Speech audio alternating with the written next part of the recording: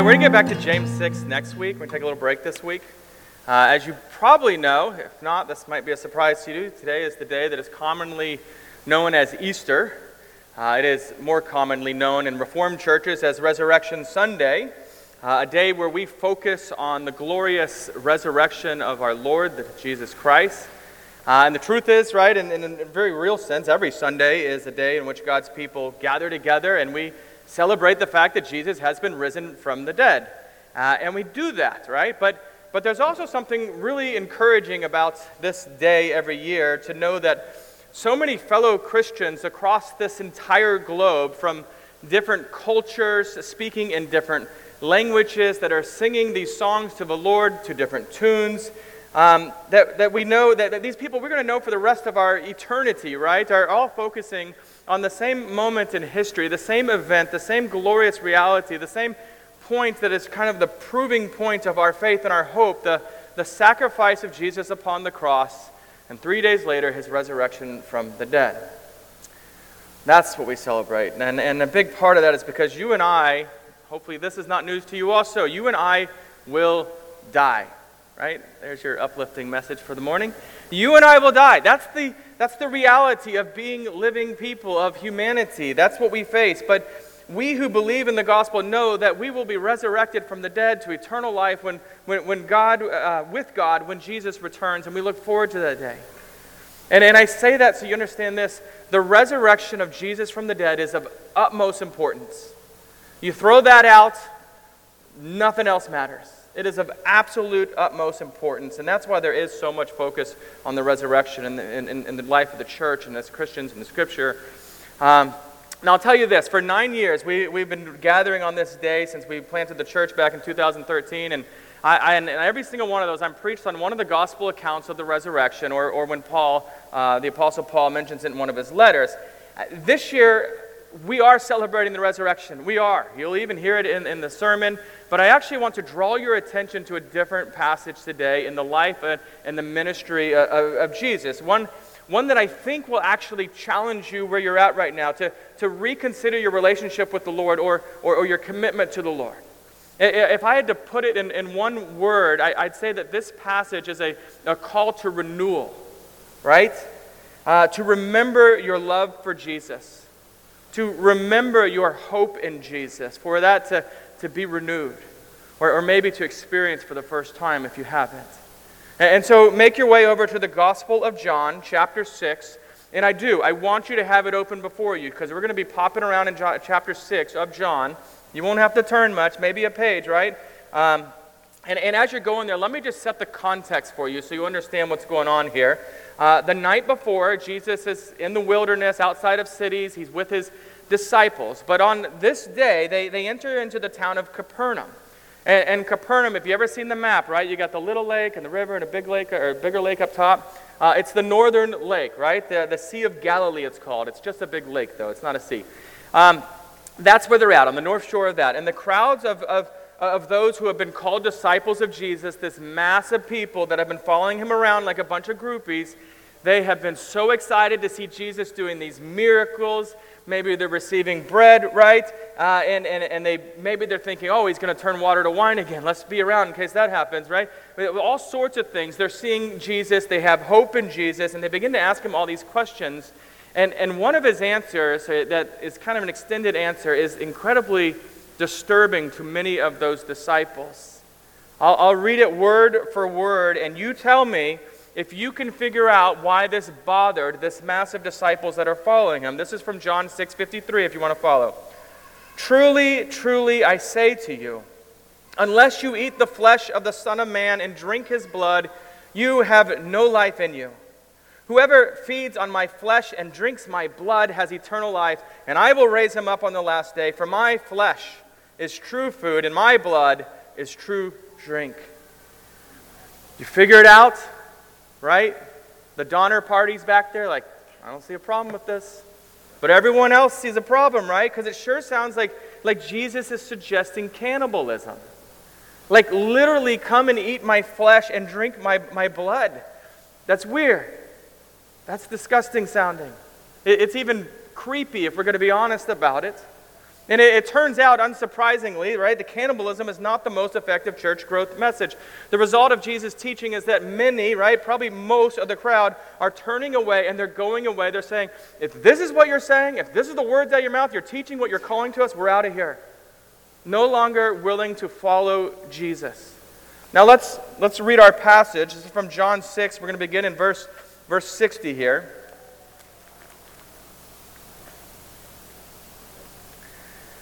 When many of his disciples heard it, they said, "This is a hard saying. Who can listen to it?"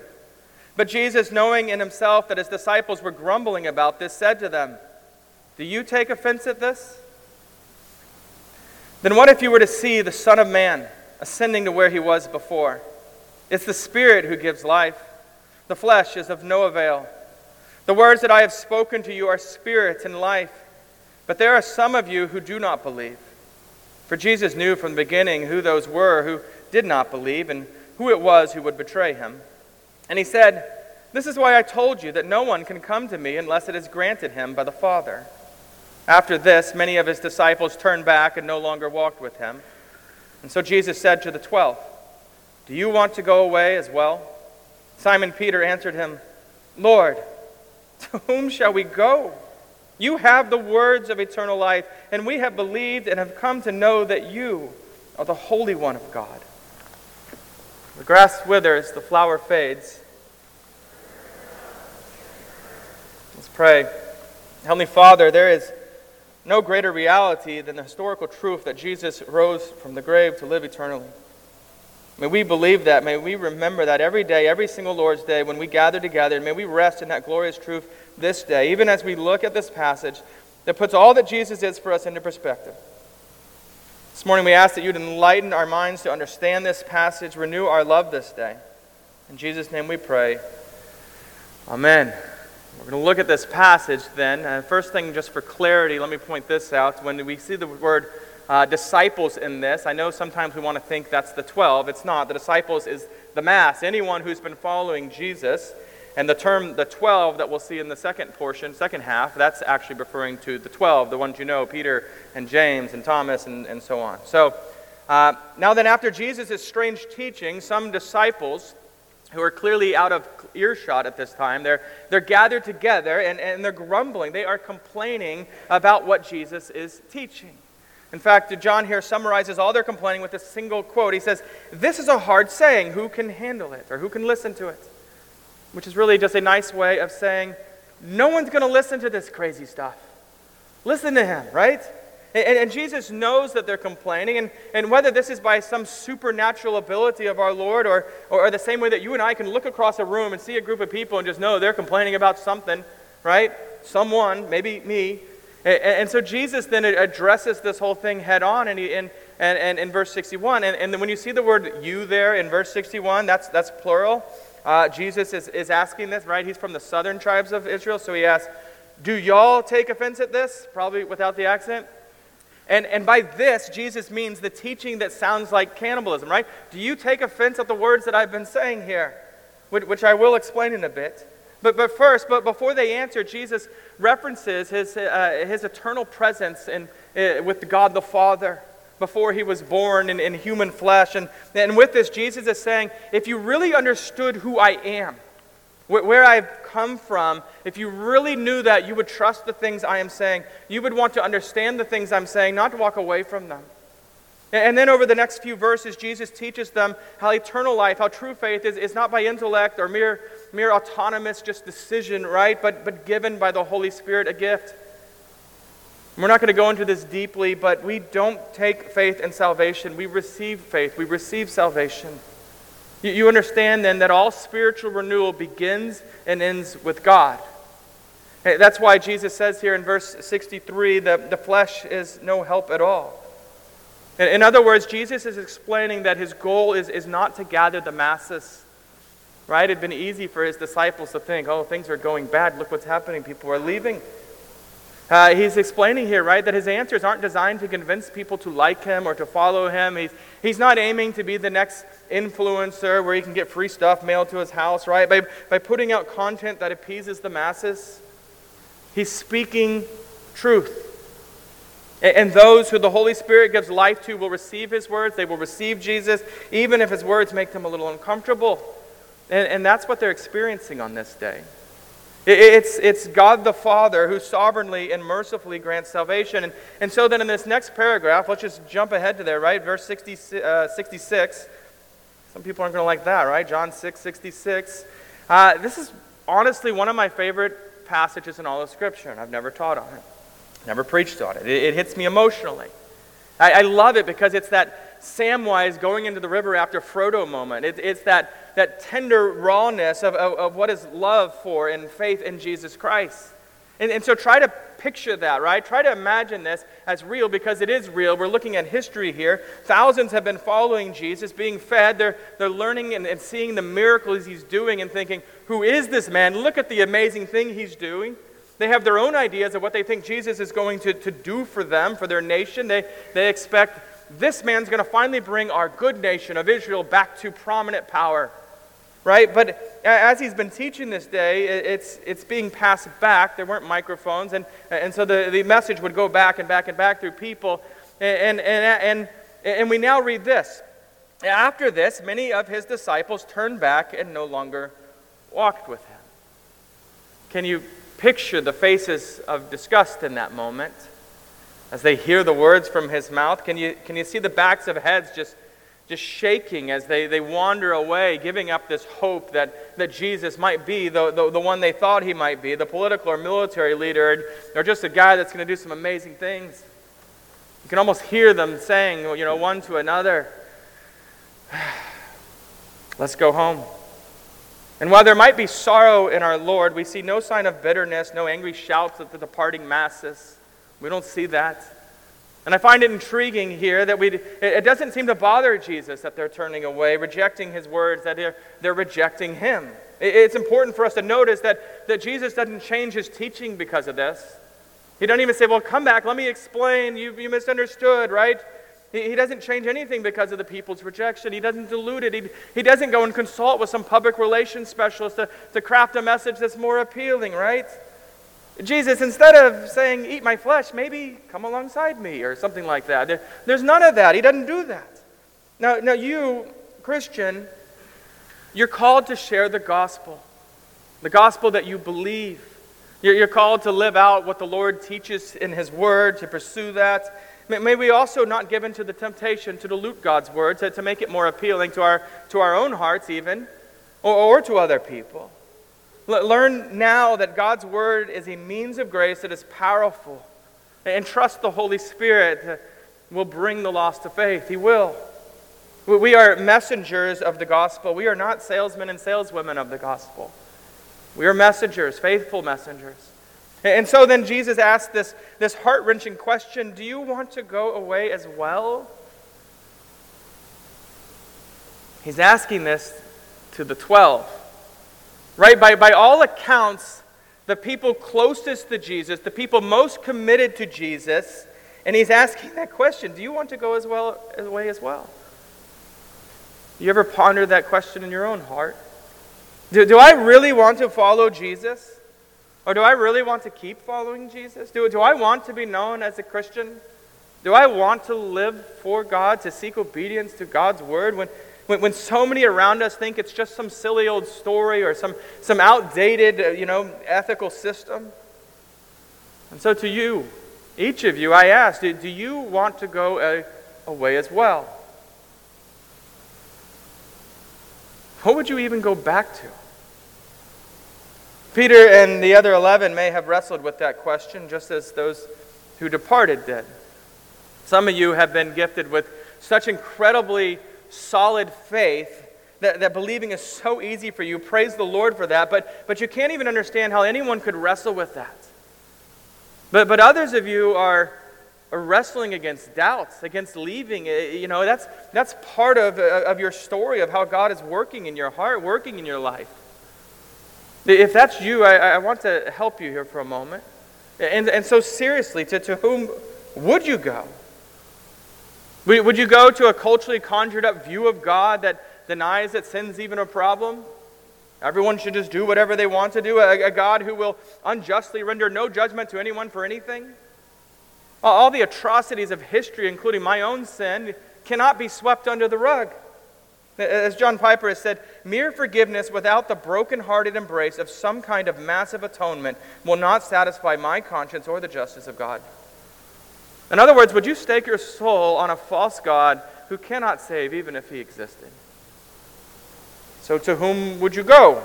To a political leader or a political party, hoping that, you know what, if we get the votes this time, that we can legislate to these rebellious hearts so that they can adhere to this vision of your dream nation? Is that what you'd turn to? To whom would you go? Right? To a hopeless philosophy of atheism or agnosticism that calls you to find your own meaning or just resigns to the fact that life is meaningless until we're buried with the worms?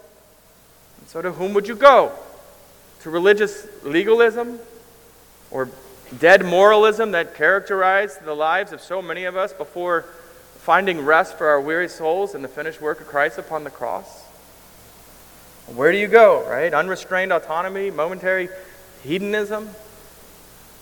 I mean, that's kind of the point, right? Where else would you go?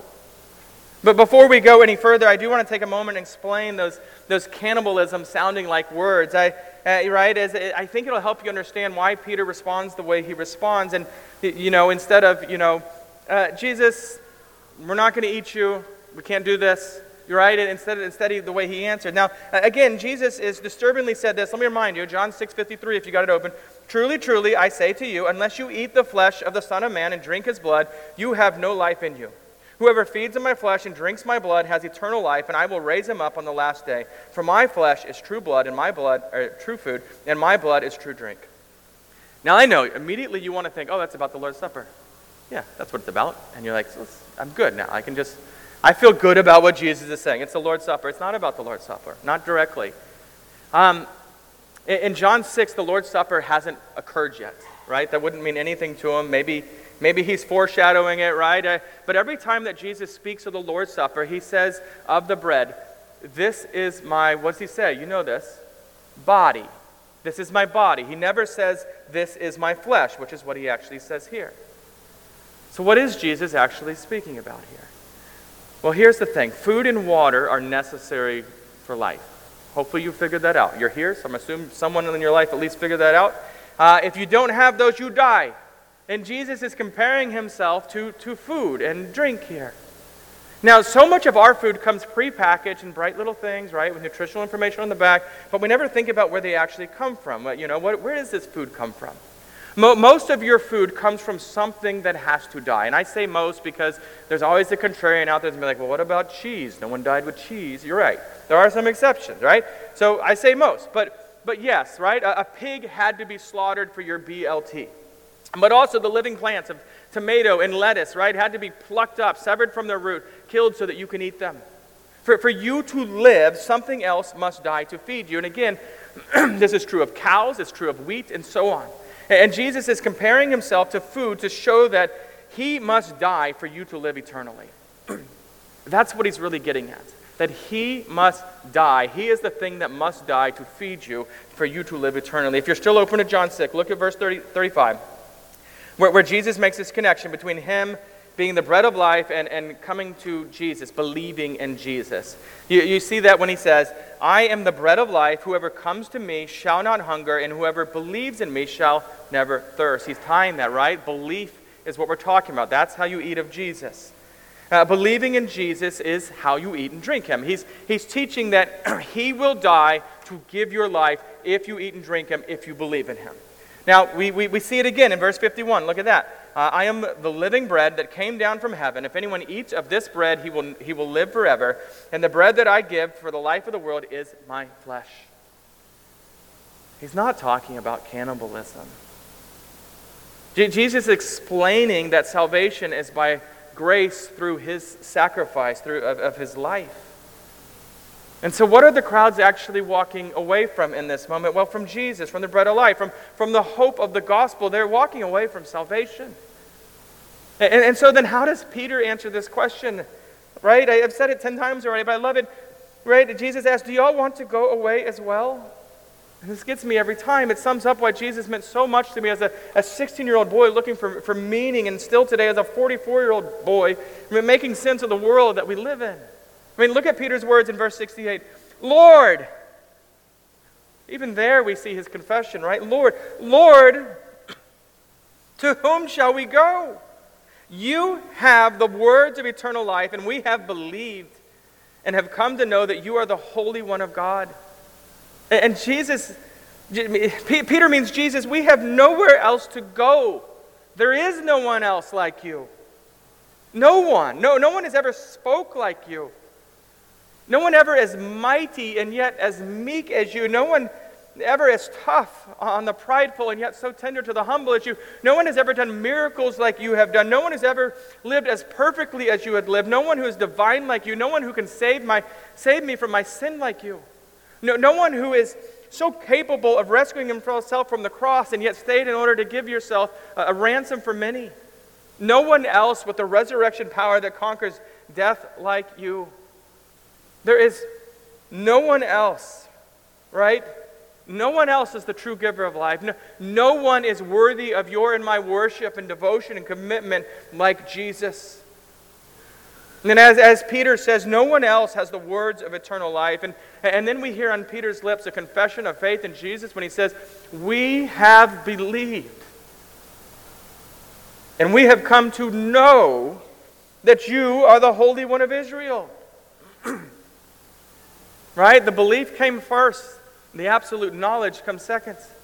This is how many come to faith in Christ, right? They're asking these deep questions, wrestling with them, and finding that there is no other answer but Jesus.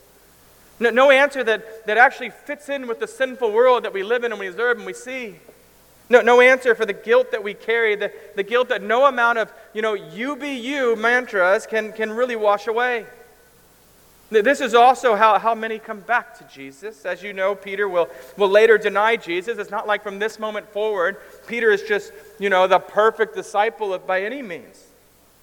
Right? But he comes back to Jesus after betraying him, and Jesus mercifully receives him, and not only receives him, but restores him fully. And so maybe you yourself are prone to wander, and maybe there are moments in life when you need to...